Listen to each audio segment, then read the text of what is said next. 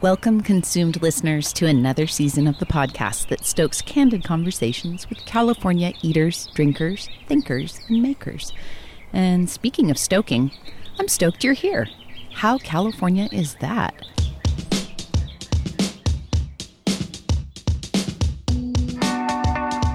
This season, I spoke exclusively with women in the wine industry, and it was a transformative experience on my end. These are smart, accomplished, and dare I say, ballsy people I interviewed from diverse experiences, cultures, and walks of life. Oh, and I chatted with them outdoors to be COVID safe. Don't be surprised if you hear a lawnmower, barking dog, or wind chime in the breeze. This is my backyard. Welcome. I want to say something here about one of my biggest supporters and cheerleaders, Ranchos de Ontiveros Wines in California's Santa Maria Valley. Vigneron James Ontiveros is an example of a man who shares his platform with the women in his life, business, and industry, including me. He wrote a post on Instagram about the all-women crews that work at Ranchos de Ontiveros, and I wanted to share that with you. He wrote, "There's a sense of detail and accuracy that I've always admired and appreciated out of our crew of ladies. The level of detail and care is unmistakably fantastic. In a business where every little detail adds up in the end to something superior, if done well, it truly matters. I'm always impressed and privileged with the results from this excellent team.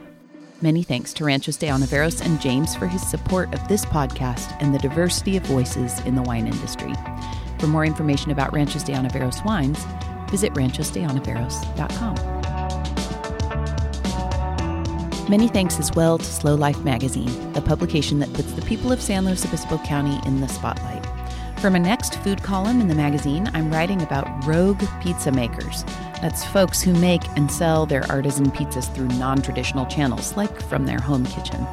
It turns out there's a real trend here on the Central Coast of secret pizza people who use social media to promote and sell their stuff. Check out the next issue of Slow Life Magazine for more information, or visit slowlifemagazine.com.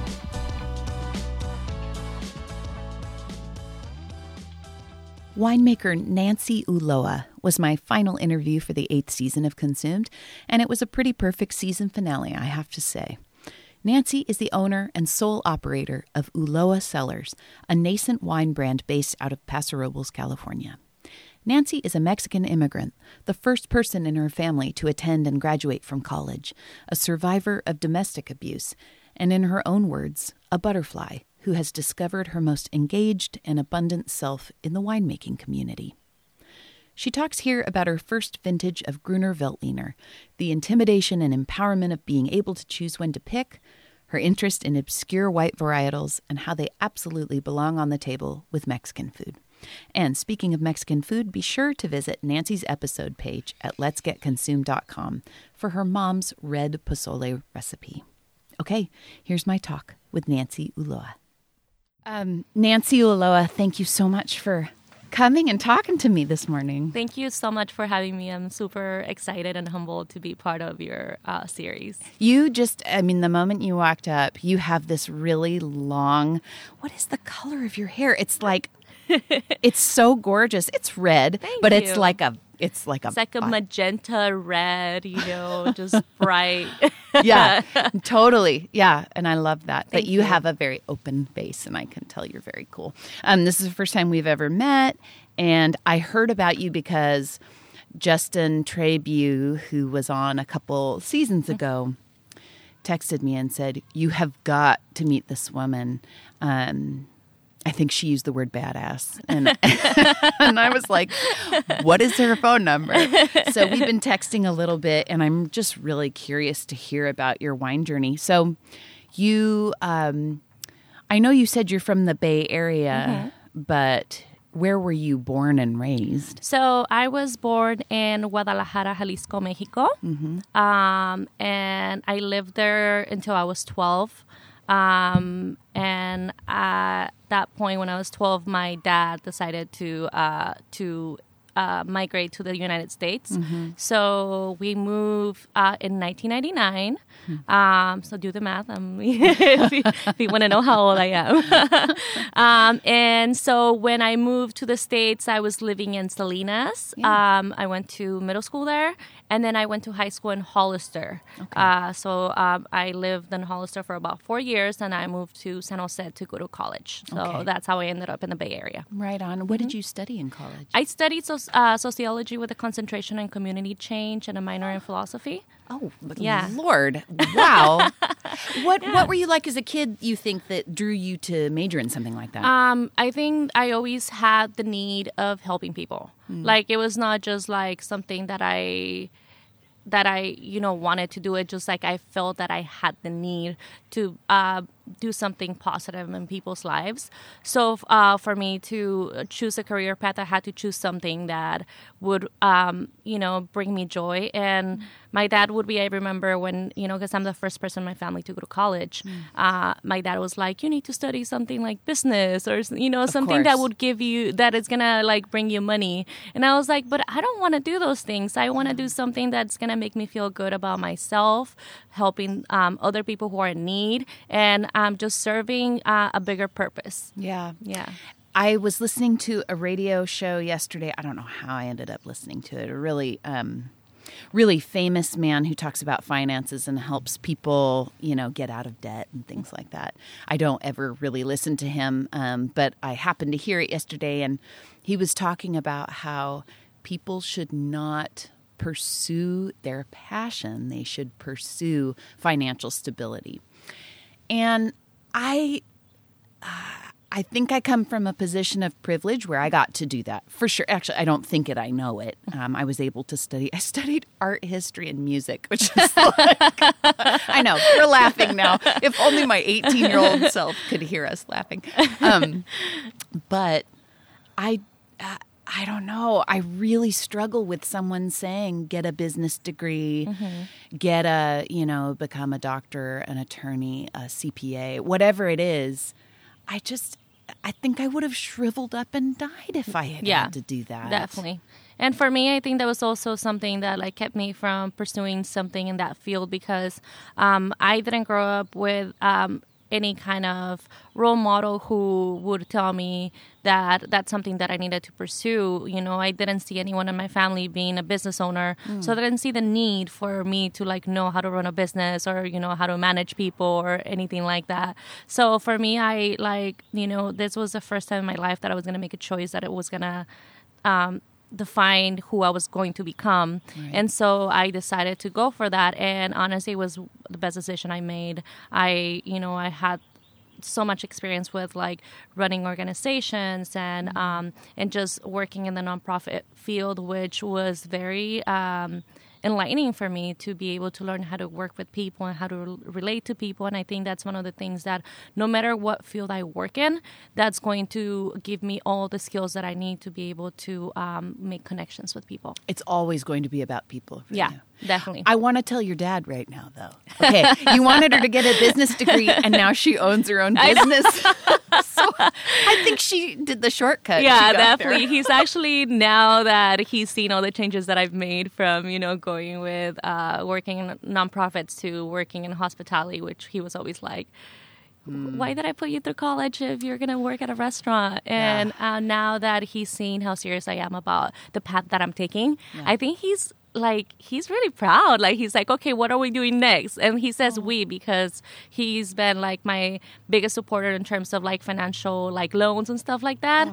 And even though he has no idea what the winemaking process is or like owning a business is, like he's always like, he considers himself to be part of the process and part of the business. Well, and he is. Yeah, he is. Yeah, he definitely is. Oh my gosh, I love your dad. Yeah, he's amazing. I love him so much. Yeah.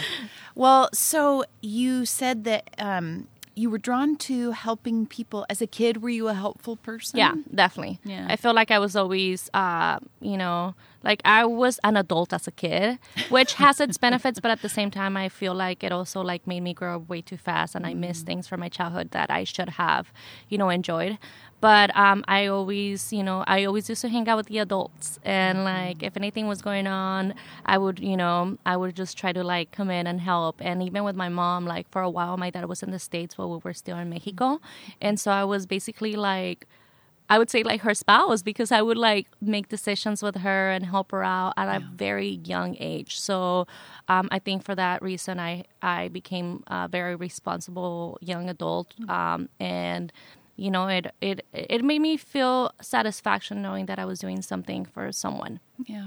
When you were in Guadalajara, were you, would you say your family was like middle class, upper class? And I ask you that just so you know. Yeah, of course. I'm asking because I would like to know, how was your upbringing there different from maybe somebody in the same, I don't know, position here, a child here? Well, we were definitely more like the lower middle class. We were not poor. We always had food on our table, and we had a shelter, you know. But we didn't take like vacations, and we didn't have a car. My dad had a car for a while, but then, you know, like he sold it. So like, you know, public transportation was something that we were always accustomed to.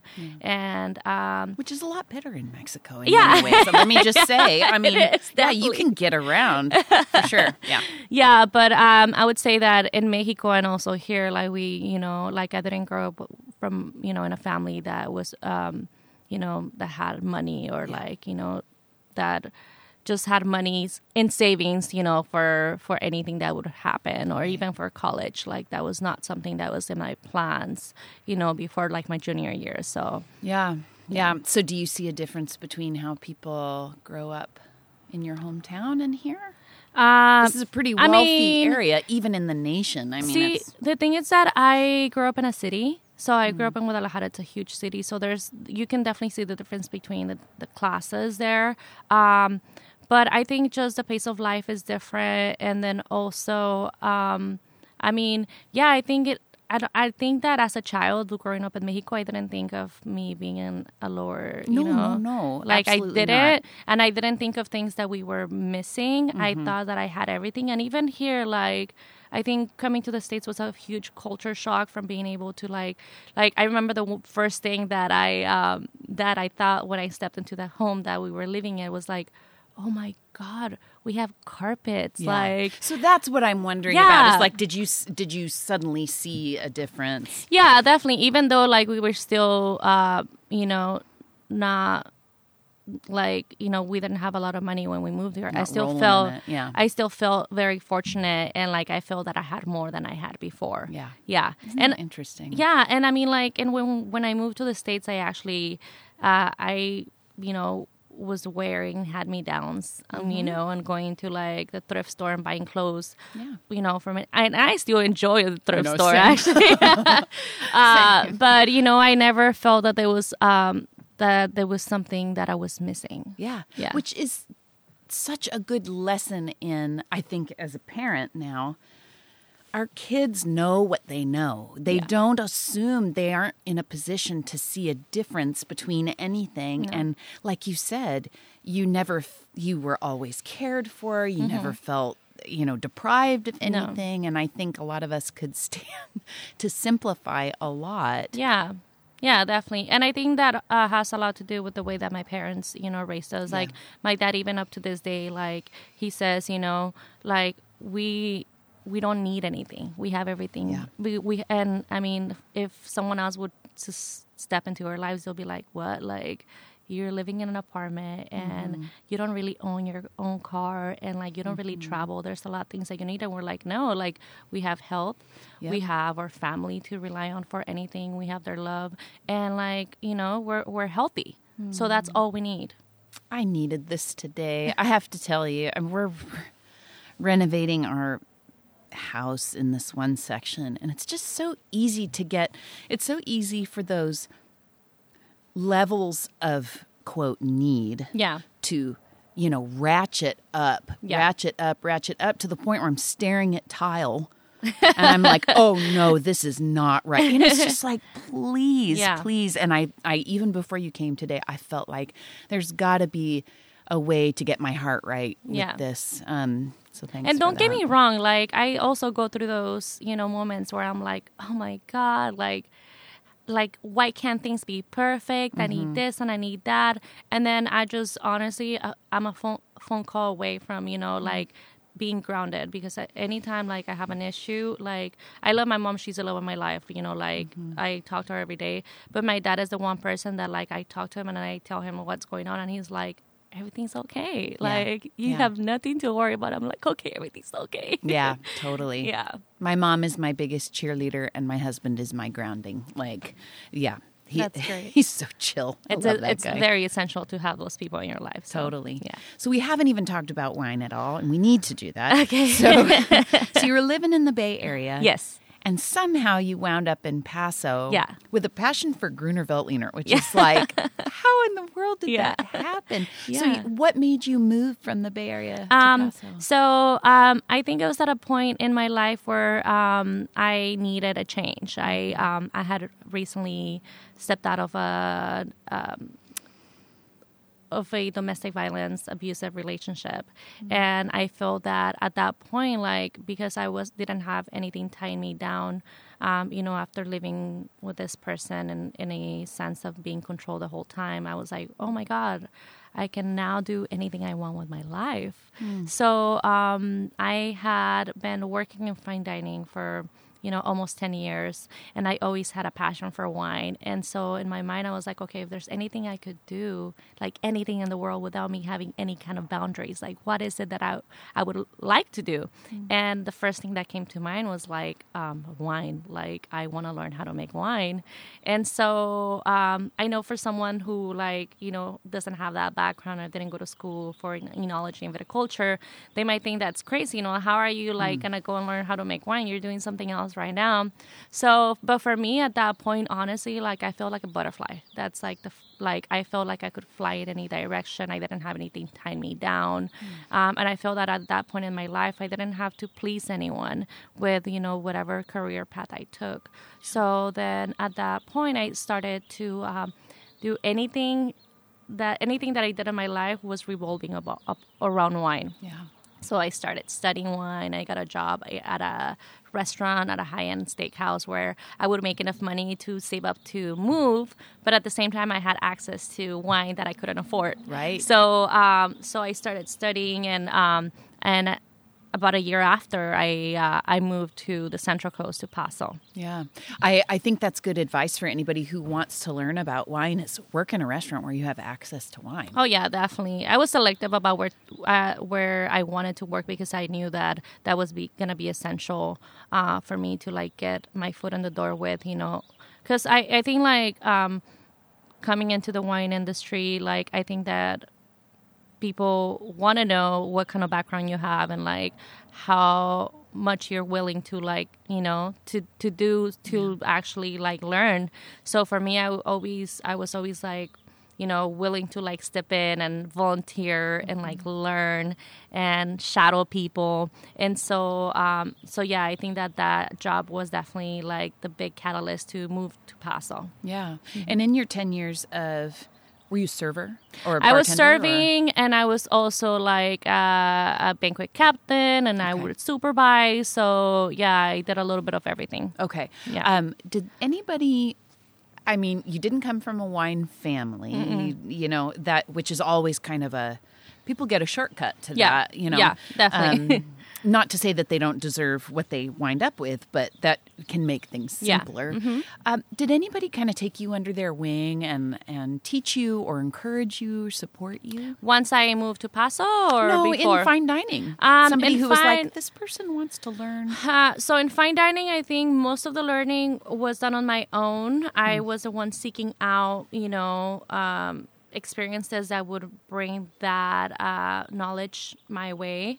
I was lucky enough to be able to have a lot of trainings in the different restaurants that I had, but I think the one person that actually like I said was a catalyst for me to move to Paso was my manager at that point, who was the som at the restaurant.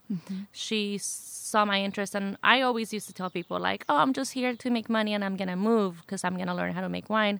And she actually is originally from Paso.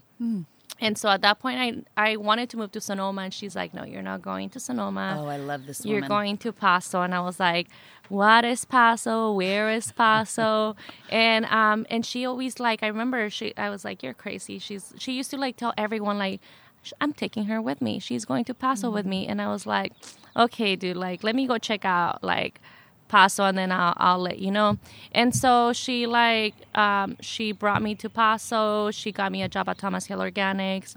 I became the wine director there, which allowed me to be able to like meet a lot of people in the industry, and also to like taste all the wines, to be able to be more familiar with Paso, and then try to figure out what direction I wanted to take for my own wine path. That's a good spot to learn. To get access to all those wines. Oh yeah, definitely. Sure. It was the best experience I could have had, coming to Paso and just trying to learn more about the area. Yeah. Mm-hmm. Tell me if this is too tender or if we don't have the kind of relationship that we can open up on this, but as far as domestic violence goes, how long were you in that relationship? So I was in that relationship for way too long. No, just kidding. I was in that relationship for 2 years. Okay. It was really hard for me to step out of it because of all the control he had over me. Mm-hmm. Just he dictated who I talked to, who I didn't talk to, where I went, the color of my hair. I actually had to dye my hair black because he didn't like people like giving me attention because of my hair. Yeah. And so it was a really hard 2 years of my life. Since the beginning, I knew that I shouldn't be with this person.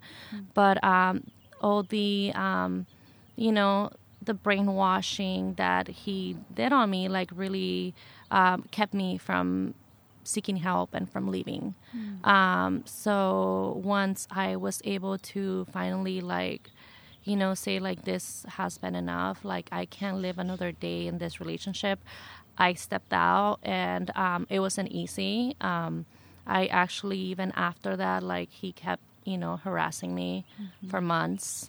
And the healing, wasn't easy either. It took me, I'm still now, trying to come to the fact that he's not in my life anymore, that he doesn't have control over me, that, anything that I do will, just make me, I don't even know how to explain it, but yes, I'm happy that he's out of my life, and I will, and a lot of people are like, why, like you were always independent, and I know you strike me as so independent, but that never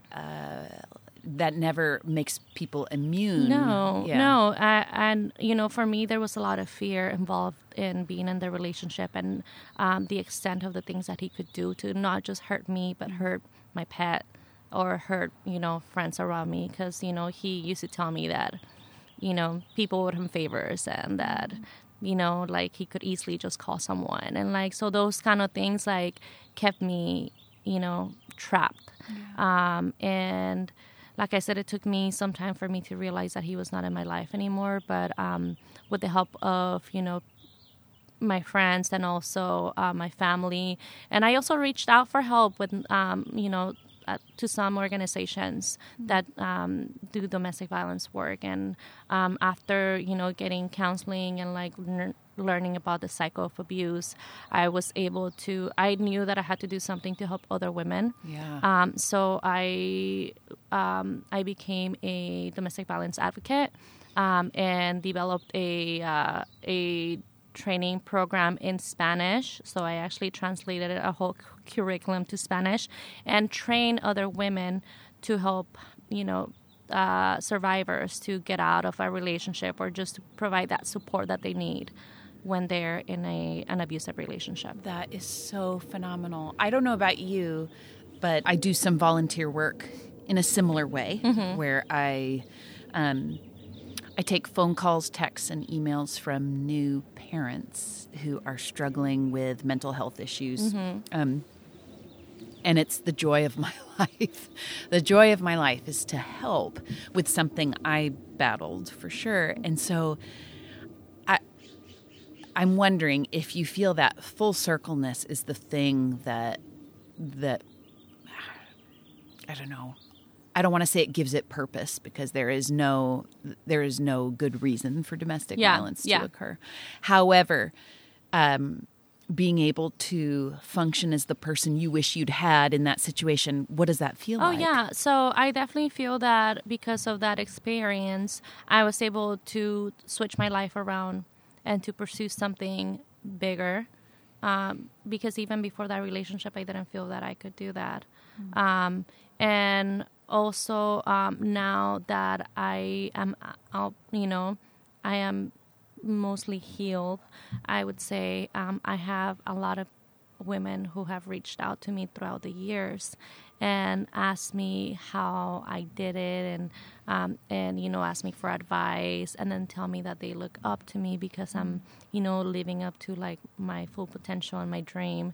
And so that keeps me going to want to show women that, and men too, because there's men that go through domestic violence as well, but to show them that no matter what, like there's a light at the end of the tunnel, and that it might be hard, but that they'll get there whenever it's the right time. Because I also don't like to push people to say, well, if you're going through something, you need to leave them now, because we don't know what their timing is. We don't know what their situation is.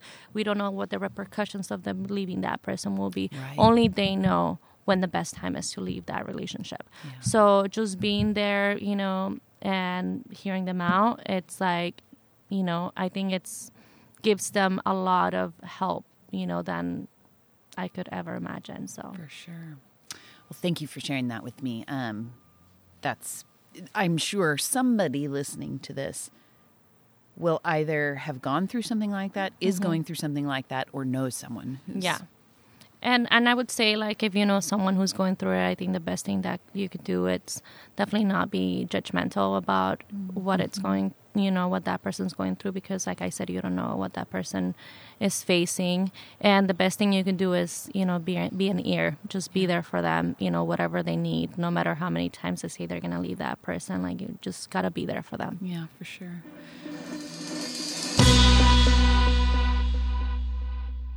Let's take a quick detour here to talk about another Consumed sponsor. Slow Food Co-op's mission is to empower health and well-being in the community by providing quality groceries, local produce, and exceptional customer service. Slow Food Co-op sources from local producers, ensuring they offer their shoppers great food and household staples. Slow Food Co-op is your friendly neighborhood grocer, maintaining non-GMO standards and a variety of organic selections. You can find Slow's only community-owned grocery store on their website at slowfood.coop and visit the Slow Food Co-op in-store at 2494 Victoria Avenue in San Luis Obispo, California. Well, so you moved to Paso. Mm-hmm. Did that sommelier in the Bay Area, she help hook you up with anything? Like, did she make any connections? Yeah, well, definitely that job at Thomas Hill Organics. Yeah, okay. Yeah, because she actually came back and was working at the restaurant at the time that I came back also. And I was there for, a while, for about 2.5 years. Mm-hmm. Then after that, I started my job where I'm currently working at 7 Oxen Estate Wines. Oh, okay. Yeah. Right on. Yeah. Okay. So in the process of, you want to make wine, what was the big leap you had to make? I mean, maybe it was financial, maybe it sounds like your head was already in the game. Yeah. Or asking for, what was the big leap that you were like, I don't know if I should do it now? I think like getting over the fact that I didn't actually study enology was one of the things, because I felt like I had to prove myself that, that I'm good enough to learn how to do this, even though I didn't go to school for it. So asking for help, and mentorship, that was one thing, because I feel like that was essential to like me being successful with what I had been doing. And I knew that I had to ask the right people. So, I'm always very self-conscious of not being good enough, at doing things, no matter how good I am. Yeah. No matter how good I am. Like, I love, hospitality, but sometimes I'm like, am I doing enough? Am I doing too much? Mm-hmm. So, I think the big leap was definitely, asking for help and trying to prove myself. Yeah. So who did you ask for help? There's a few people that I asked for help here and there that guided me in different ways. Riley Hubbard.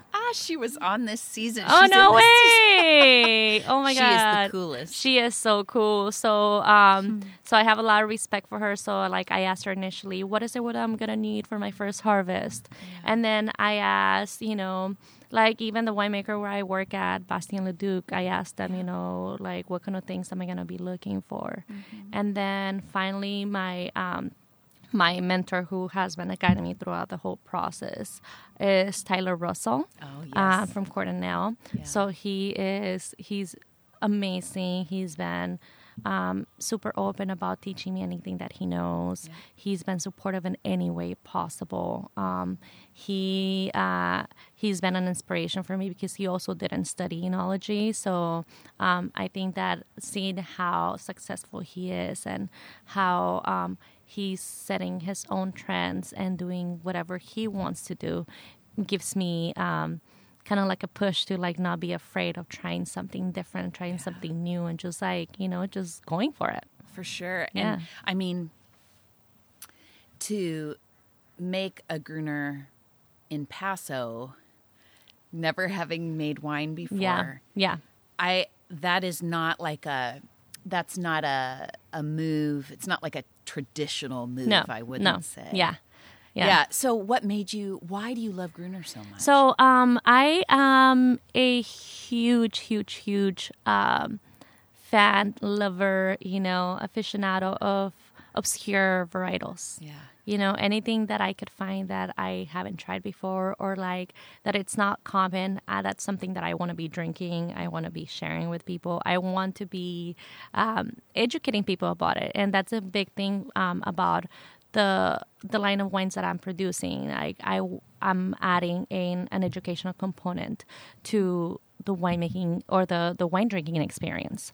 So Gruner, I had actually tried a few times. Mm-hmm. I didn't have as much experience with it as you might think, but I've had it a few times. Mm-hmm. And so when it came time for me to make wine, I was originally going to make a Picpoul Blanc. Oh gosh, talk about obscure. But Paso has it has Picpoul. Yeah, Paso has Picpoul, and so something happened, and the fruit there wasn't enough fruit for me, so I had to like switch gears at the last minute in the middle of harvest, and I was like, well, I need to either not make wine this year or find something else. Yeah. So I actually talked to my sister about it, and I was like, I was so set on Picpoul for like 2 years, and I was devastated, and she was like, look, people are going to buy your wine not because you're making Picpoul, because I don't even know what Picpoul is. And the people that you're going to sell the wine to, they don't know what Picpoul is. 80% of people listening to this won't know what it is. Exactly. So she was like, they're going to buy the wine because of you, because you're making it, because, because they want to support you. So I was like, okay, fine, I'm going to find something else. Yep. So I reached out to a friend who works for a winery that produces Gruner, because Gruner was already in my radar. And so she referred me to a grower. And so I talked to the grower, and they had more, available. And I was able to set up a contract and, choose the date that I wanted it to be picked, and, work out all the logistics of like picking it up and, where I'm going to press it and the whole process, anything, everything that has to do with the winemaking experience. Whereas before with the Picpoul, I was going to get it as juice, already pressed, already picked, and I was just going to put it in barrels and ferment it. So not as much control, not as many decisions. Was that intimidating? No. It was very intimidating, but at the same time, I feel like it definitely empowered me to feel that I was fully in control of everything. Yeah. It was me, like producing it from like vine from vine to bottle, basically. Yeah. And I'm so thankful for that experience because it gave me the tools that I needed to know, in terms of what to do for the next vintage, which is what I did in 2020. Yeah. And I should clarify, I said Gruner in Paso. This is Edna Valley fruit. Yeah, it's which Edna makes Valley fruit. a lot of sense. Yes, but it's made in Paso. Right. Okay, got it. Because that's an important for people who know and love wine. They'd be like, Gruner in Paso. Yeah. Although, I mean, maybe somebody does grow that, but it's not known for that. Yeah, for it's sure. not known. It's usually Gruner grows best in cool weather. Right. So that's the reason why Edna Valley is just a perfect place for it to grow. Yeah, and there's a history of Gruner's a Austrian varietal, right? Yeah. That's so, but there's a history of Gruner in the Edna Valley too. Yeah. So you kind of probably also a little bit stand on the shoulders of people who have made it before. Oh yeah, definitely. There's a few people in Edna that are producing amazing Gruners. So I mean, for me to be able to produce one that, I mean, I'm happy with how it turned out. Yeah. Given the circumstances of, the time that I picked it and, just being a last minute decision. But I'm, like I said, I'm very proud of, being able to have produced it. And now in 2020, I also made Gruner. Okay. So this is your, that's your my first is 2019, yeah. which by the way, Nancy said, I had a couple bottles left and I thought I'd bring you one. And I'm like, you had 2 bottles left. And then I look at the back and it says there were only 50 cases. Yeah. I feel like I'm holding a gold brick. Thank you. I was sad when it happened, but now I'm like, it's a blessing. I actually sold out within like 8 days after releasing it. So I was sold out, and then I didn't have any for the rest of the year. And I was like, I'm going to keep these 2 cases to drink like a bottle, like here and there with people that didn't actually get to buy it. Yeah. So I've been able to do that. And then, just like for special occasions, for like Thanksgiving, I had one with my family or, things lovely. like that. So, lovely. Yeah.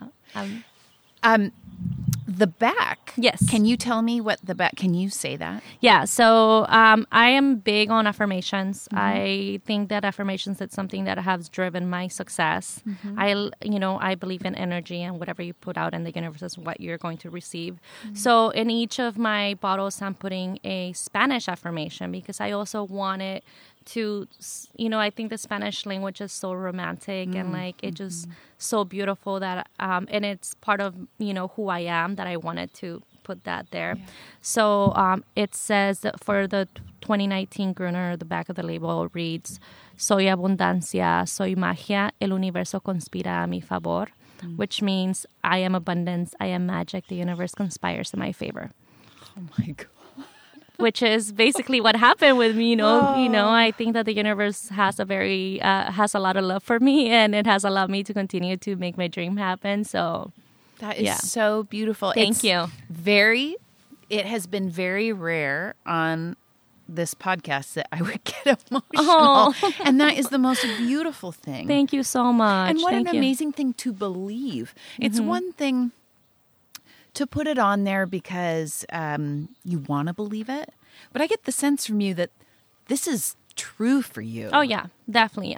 Like I said, I'm very fortunate to be where I am, to be able to not only be making my dreams happen, but to also inspire other people to aim for something that they don't think that it's actually possible, but to believe in them themselves. And I continue to believe it, and I know that I'm going to continue to do this for, as long as I'm allowed to. Yeah. And, I'm happy to just spread the love and believe in yourself. So. Fantastic. Thank you. For 2020, are you making more? Yes. Okay. How much more? So the Gruner, I double production. So I made 100 cases. And then I also made an Albarino from Edna Valley as well, from the same vineyard, the Old Paragon Vineyard. Yeah. And then I made a Verdejo from Paso Robles. Oh my gosh, you love those obscure whites. Yes, I do. I definitely do. And I feel like for a lot of people, just trying something different and just the wine experience in general, it's such a sensory experience. Yeah. Then when you combine flavors that you haven't had with knowledge about that grape varietal, it adds so much value to the experience. Absolutely. Where you're not just drinking wine, you're learning something new. And I feel like, and that's something that I do with my food too. Food and wine for me, it's like when I tried something that I haven't had before, Yeah. it just kind of opens the door to a lot of other things that are out there that I haven't tried. So like being, open and adventurous about what to drink or what to eat or how to even pair things that you might not think that are going to be, like harmonious, I would say. Or not traditionally done. Exactly. It's not done. Well, Yeah. so what? Yeah. And that's one of the things that I do with my wines. I love cooking. I love cooking Mexican food.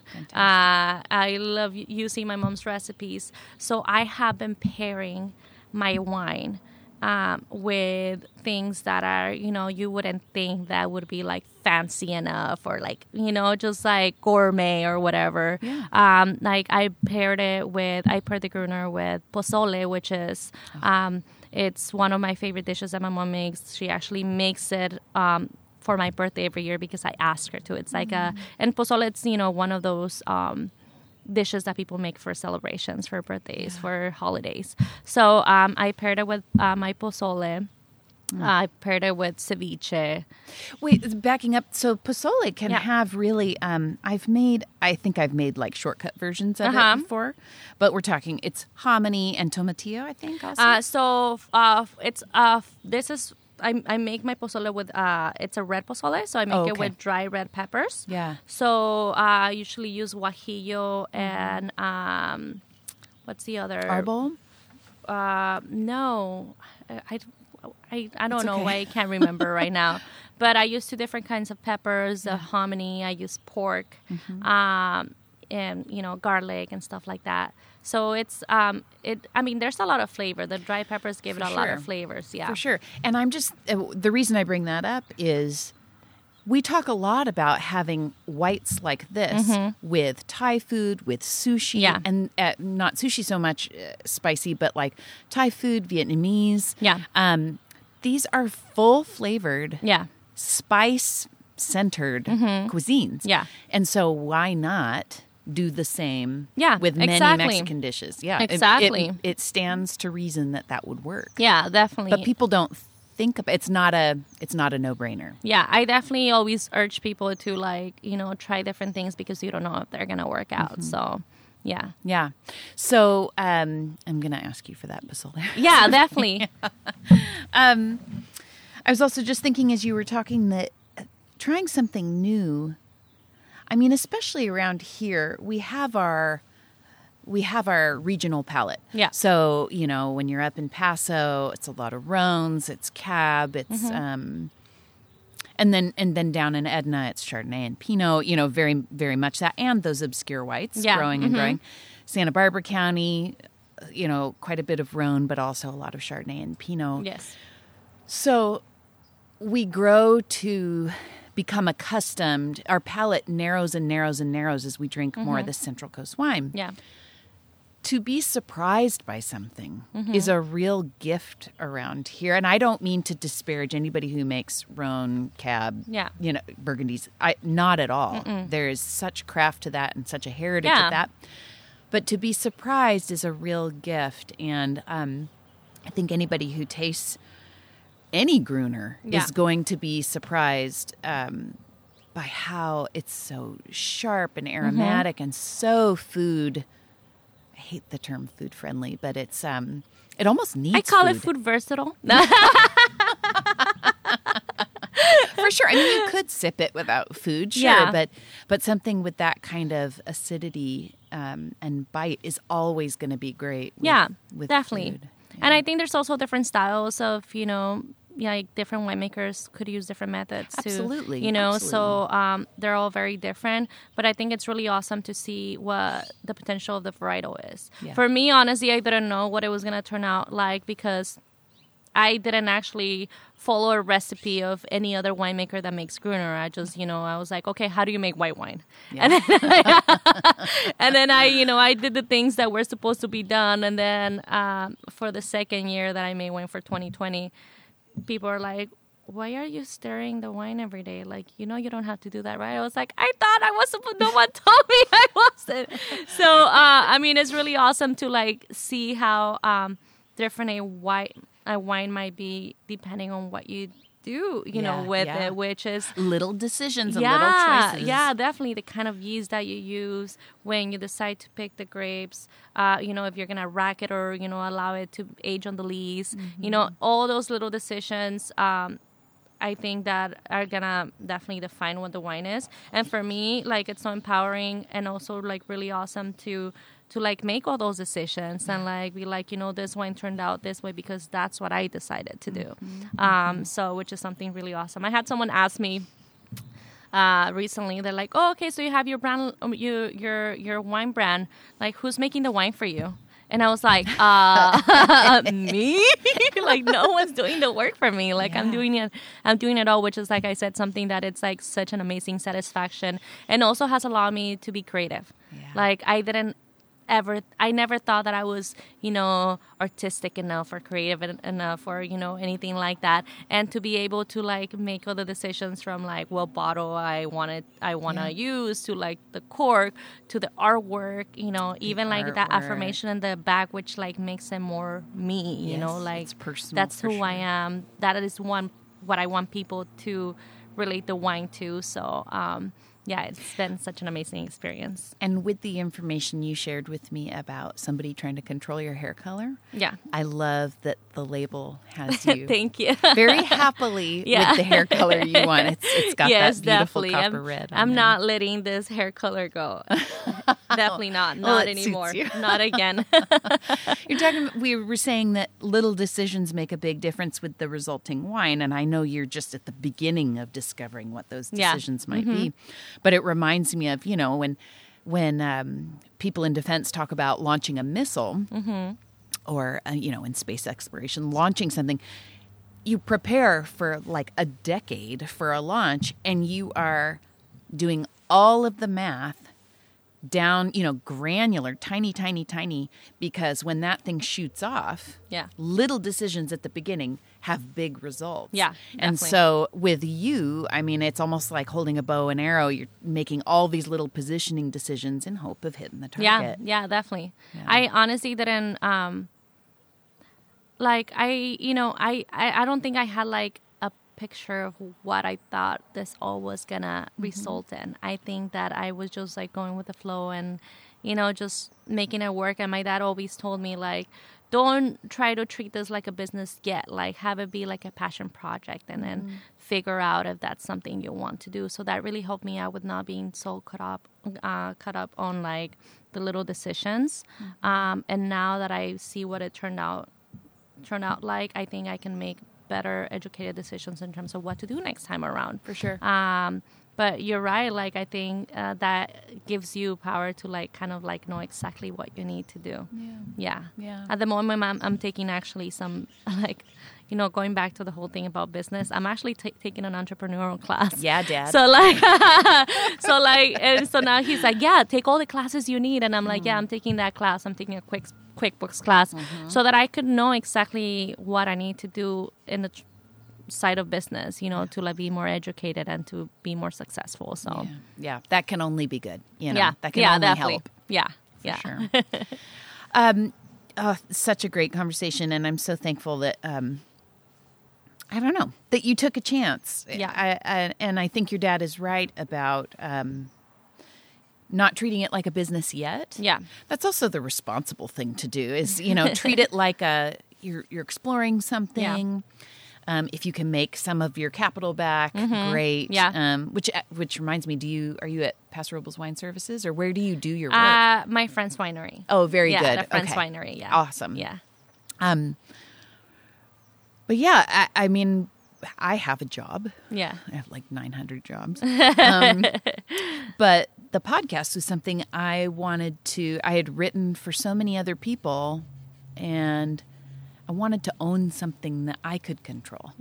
And when I launched it and, said, it's going to be about Central Coast people who have anything to do with wine and food, including people who eat it and drink it, who think about it. And then it grew into Californians who eat, drink, think, and make. I got a lot of kind of blank stares, like, what? Are there even enough people to to talk to Are you about kidding that. me? And it's amazing. Here we are, you're my 80th interview. Oh my God. I know. And I have lists upon lists upon lists of people that are worth asking and who surprise me every time. And owning this thing, I have not treated it like a business, but it has given back so much. Yeah. And like you, I think it's about people. Yeah, and so, definitely. I'm grateful we feel the same way about that. Yeah. So I ask everyone, if this were the last day of your life, you knew it and you were excited to celebrate, what would you eat, what would you drink, and who would you be with? Oh, man. So I definitely would. I mean, it has to be my mom's food. It has to be, her pozole. That's like so every great. time, so I would have my mom's pozole. And I mean, I don't want to say this because it's my wine, but I mean, like, drinking my wine Absolutely. with my family, it's like to me, it's like such an accomplishment, not just for me, but also as a team effort that that we all have been part of with my family, because they have seen me struggle and they have seen me, get to where I am. So it would be the pozole with the Gruner, and then with my family and my boyfriend. And I think that and at my mom's house, that would be like, I wouldn't choose any other place. Like, at my mom's house, definitely. Like, that would be the best place for me to actually, celebrate the last day that I'm alive. I love that. Thank you so much, Nancy. Thank you so much. I appreciate you being here. Thank you. Listeners, I hope you've learned something, felt something, or been pushed to taste something new during this episode. I'm getting a buzz just thinking about it. If you want to learn more about Consumed or any of my guests, go to letsgetconsumed.com. Very special thanks to my stalwart editor, Chris Lambert, who helps me out when he's not working on his own project, the wildly popular true crime podcast, Your Own Backyard, about the disappearance of Cal Poly student Kristen Smart. There's new movement in that story, by the way, so look the podcast up right now. Also, if you like Consumed and think more people should hear it, please review the podcast wherever you like to listen. That always gives me a thrill. Okay, until next time, I'm Jamie Lewis.